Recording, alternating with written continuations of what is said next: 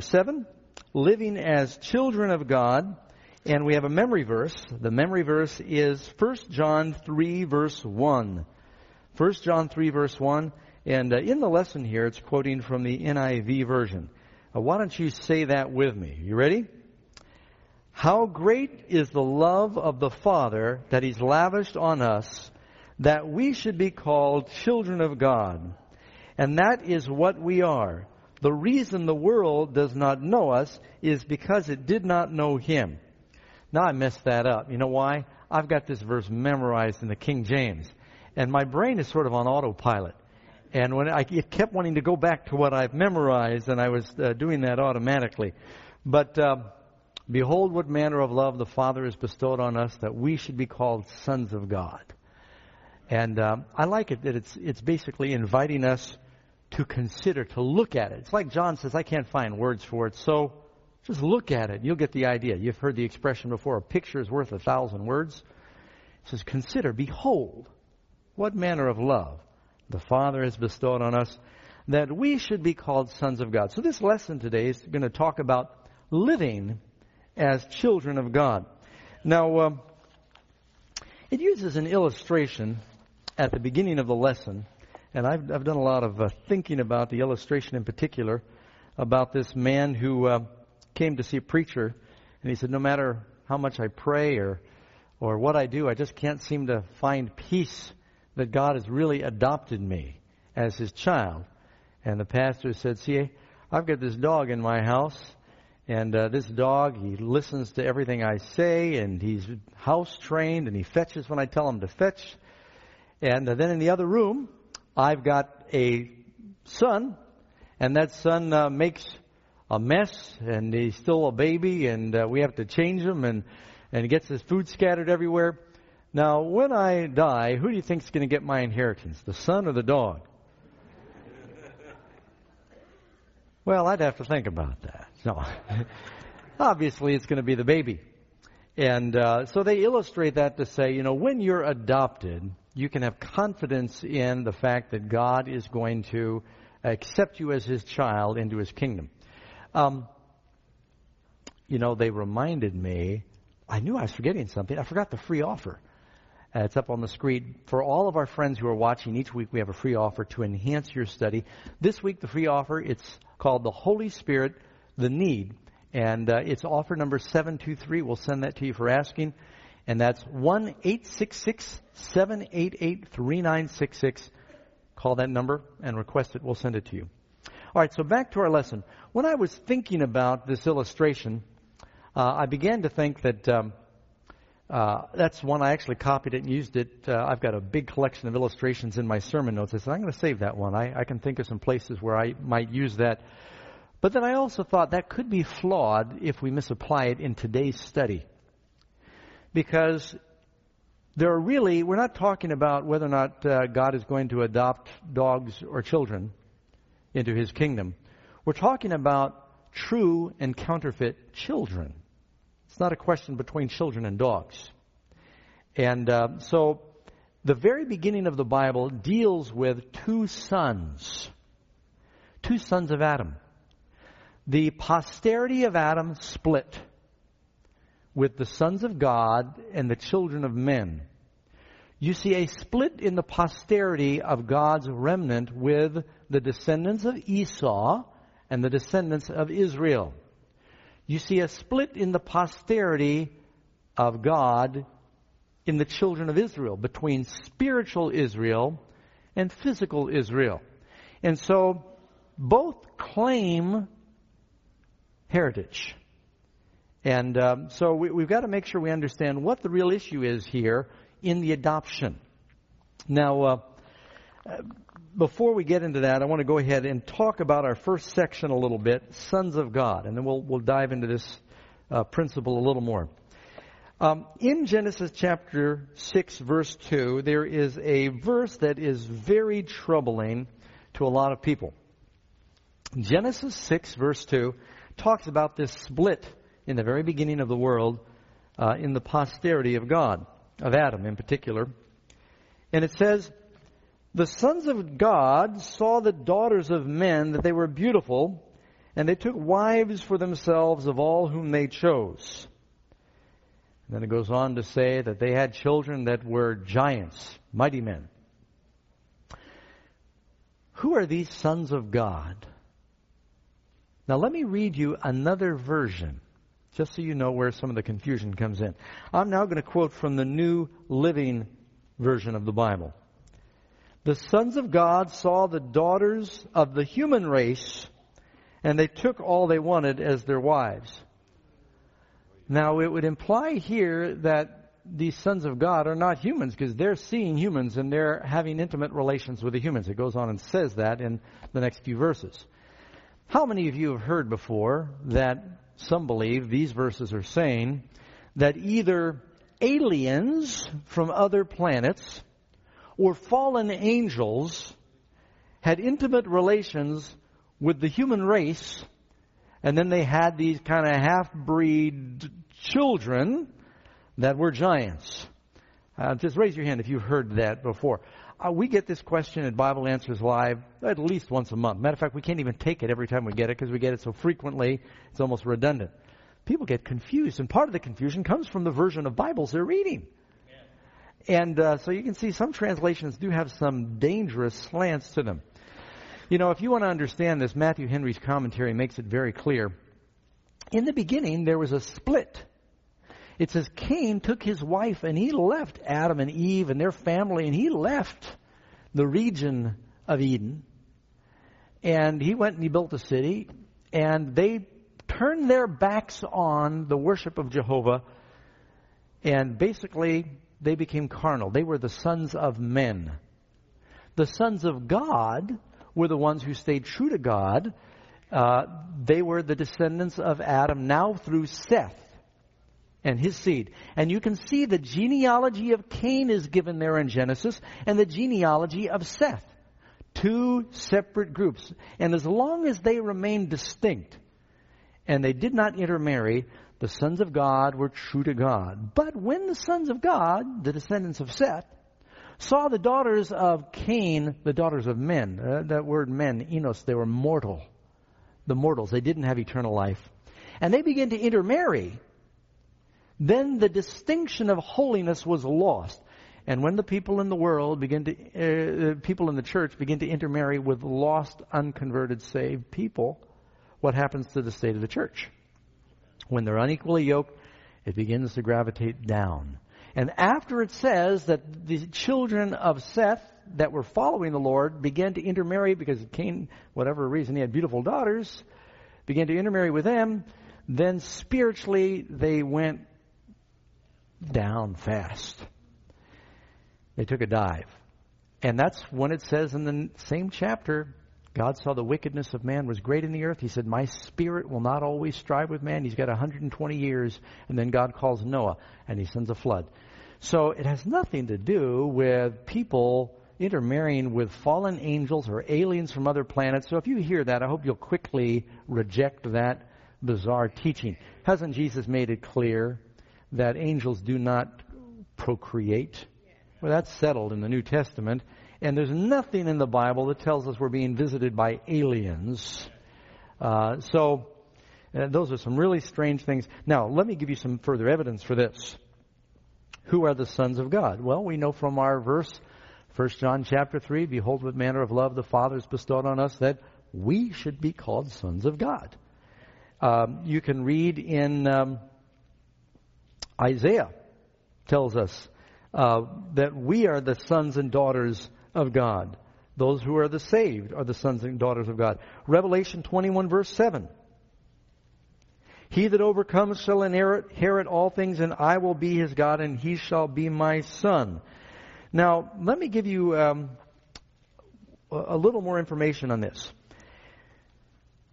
In Luke 1:35, this is what the angel said to Mary in relation to the birth of Christ. Someone read for me Luke 1:35. Just grab it. If you're someone up front here, maybe. And the angel answered and said unto her, the Holy Ghost shall come upon thee, and the power of the highest shall overshadow thee. Therefore also that holy thing which shall be born of thee shall be called the Son of God. All right, here's something very important to understand. What is the primary difference between the sons of God and the non-sons of God, or the counterfeit sons of God? He says the Holy Spirit conceived Jesus, therefore he will be called a son of God, or the Son of God. Now, look in Matthew chapter 3 at the baptism of Jesus. The baptism of Jesus, was Jesus baptized for washing away his sin or for our example? It also tells us what we might expect at our baptism. Matthew 3:16, when he had been baptized, Jesus came up immediately from the water, and behold, the heavens were opened to him, and he saw the Spirit of God descending like a dove and lighting upon him. What does the voice say after the Spirit comes upon him? This is my beloved Son. So what is the criteria to being a son of God? The Holy Spirit. You know, I heard a radio program, Christian program, call-in program, and this lady was calling in and saying, you know, we need some advice. And they're asking these Christian counselors. My son is beginning to suspect that the child that he and his wife have is not his.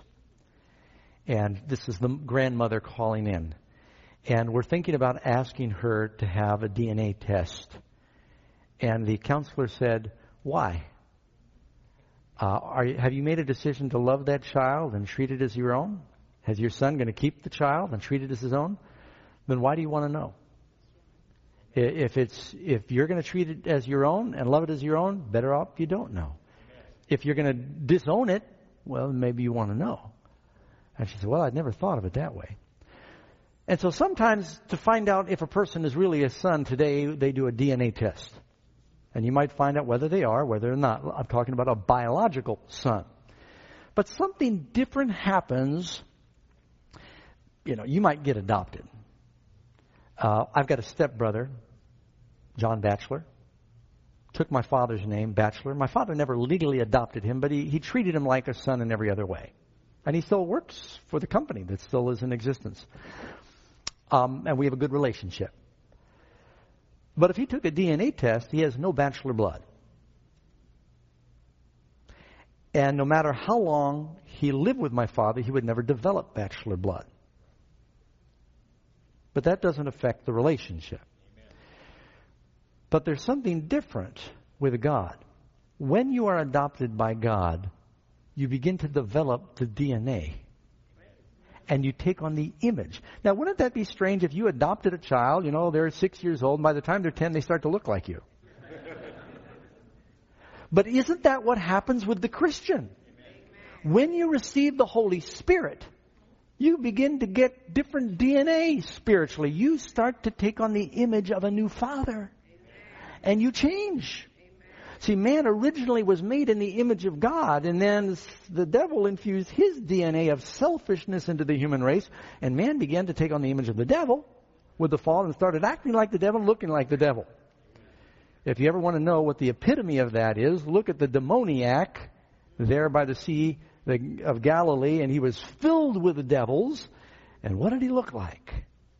He's living with pigs and tombs and covered with chains and naked and bruised, and it just, that's the image of the devil. Self-destruction. But after he met Jesus, Christ cleaned him up, the chains fell off, he was in his right mind, he began to take on the image of Christ. And this is what happens. So it really is, it's a flawed analogy, because when God adopts us and he gives us the Spirit, that is the criteria for being a real son of God. So I'll tell you why I think this is important for us to understand. There's a lot of false teaching out there. It's sappy and it's wonderful. It sounds wonderful, but it's not true. And the idea is that once you say you accept Jesus, you automatically are adopted into the family of God, whether or not you've got the Spirit leading you. That's not true. Now I want to give you more scripture for that. Romans 8, verse 14 to 16. How do we know who are the real sons and daughters of God? For as many as are led by the Spirit of God, these are the sons of God. So if someone is going out there saying, look, I got baptized and I joined the church, and so I'm a son of God, and it doesn't matter, what I might do wrong. You're going back to that illustration of the messy son or the obedient dog. My father's going to adopt me. That's a flawed illustration there, because if you're not led by the Spirit, you are not a son of God. Amen. Now, Pastor Doug, why'd you say that? I didn't say it. Jesus said it. You take it up with him. As many as are led by the Spirit of God, these are the Son of God. They pass a new kind of DNA test. They got the Holy Spirit.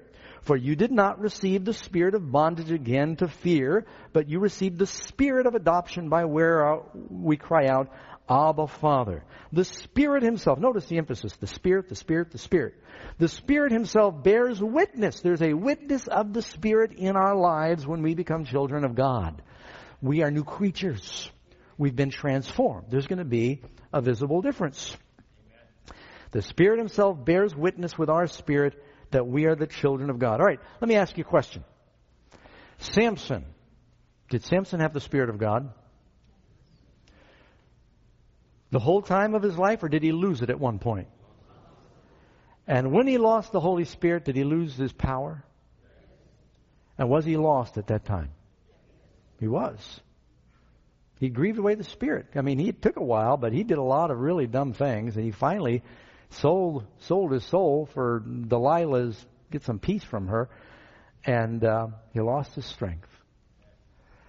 He repented near the end. How many of you think that Samson will be in heaven? I do. I just wondered what you thought. Does anyone not think he'll be in heaven? It says in Hebrews he's in the Hall of Faithful. Had an 11th hour conversion. What is the best evidence that he will be there? The last act of his life was a filling of the Spirit. Amen. The Spirit of the Lord came upon him, and he pushed down the Philistine temple. By the way, that's what Christ did. When Jesus died, he stretched out his arms and he knocked down the temple of the devil. And so there's a wonderful analogy there. Samson is a type of Christ. And so the filling of the Spirit is evidence that he was adopted at the end. We need to have that Spirit. And that's what gives us peace. All right, Galatians chapter 3, verse 26. Still talking about children of God. I gave that to somebody. Who has Galatians 3? For you are all the children of God by faith in Christ Jesus. All right, so the Holy Spirit is one indicator that we are children of God. What is another one? What did we just read? By faith. We have the Spirit and we have faith. And this is the evidence that we are His children. So when it's talking about sons of God there in Genesis, is it talking about aliens, fallen angels? No, it's talking about those who have the Spirit of God. And then in Ephesians 1:5, having predestined us unto the adoption of children by Jesus Christ to Himself, according to the good pleasure of His will. So we're adopted into the family, and He looks upon us as we're His. Now, in the history of Israel, especially by the time that Jesus came, there was some discussion about who are the sons of God. Because the Jews said, we are sons of God by virtue of being children of Abraham. We are church members on the rolls. Our parents and grandparents were in the church. Therefore, God is going to save us. We've got the tradition and heritage of the church. So that means that we're saved. And one of the big struggles that the New Testament preachers had was, that's not true. They said, you are not saved by virtue of your physical genetics or biology. God is no respecter of persons. You are saved by virtue of your faith in Christ. As many as receive Christ, they are children of Abraham. John the Baptist said to the Jews, they thought we're saved because we're biological Jews. He said, God is able to raise up from these stones children unto Abraham. And so they put too much credibility in their physical heritage. And Jesus, over and over through the ministry of Christ, He said, many will come from the east and the west, meaning the Gentiles. They'll sit down in the kingdom with Abraham, Isaac, and Jacob. And the children of the kingdom, the natural children, are in outer darkness. And so He's saying it isn't just because you've been in the church. Are you in Christ? Amen. That's what makes you spiritual Israel. Now, I'll bear that out here with John chapter 8:42. And these are the words of Christ here. John chapter 8, verse 42. I'll be reading through 44.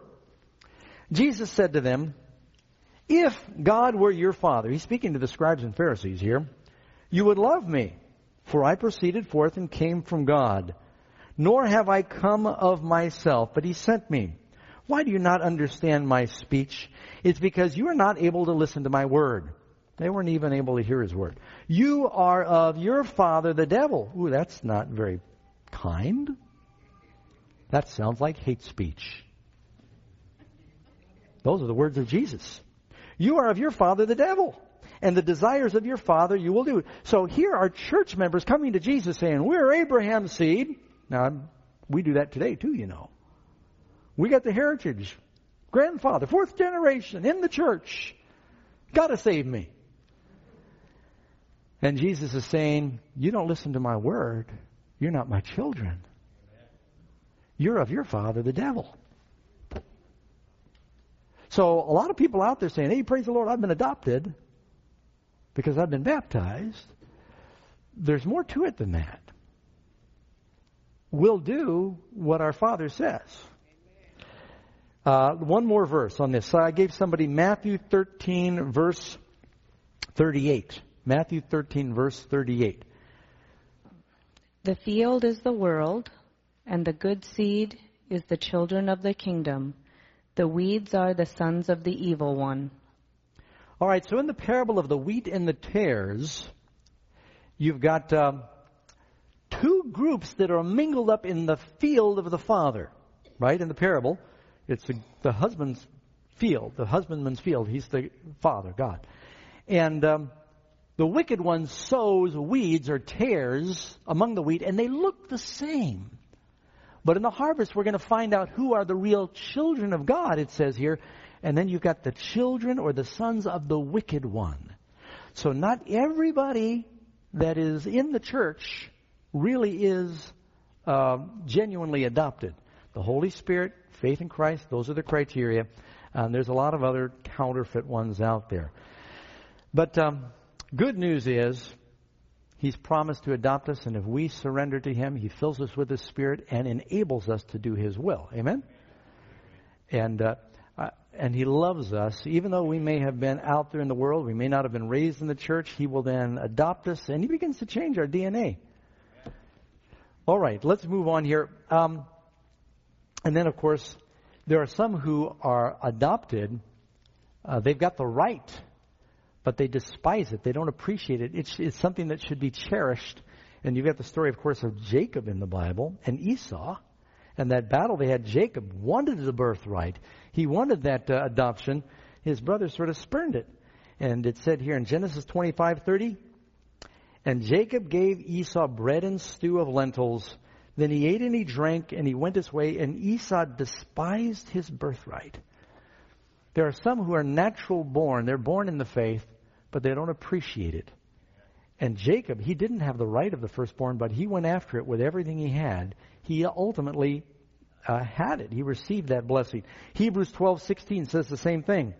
"Lest there be any fornicator or profane person like Esau, who for one morsel of food sold his birthright." We are adopted by faith, but can we sell our birthright? And a lot of people, for some temporary passing pleasure, they say, "Oh, well, it doesn't matter. The Father will give it to me when the time comes." Did Esau sell his birthright and then later come to receive it and found out it was too late? Yeah, he did.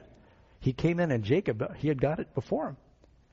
And Isaac said, "Your younger brother beat you to it."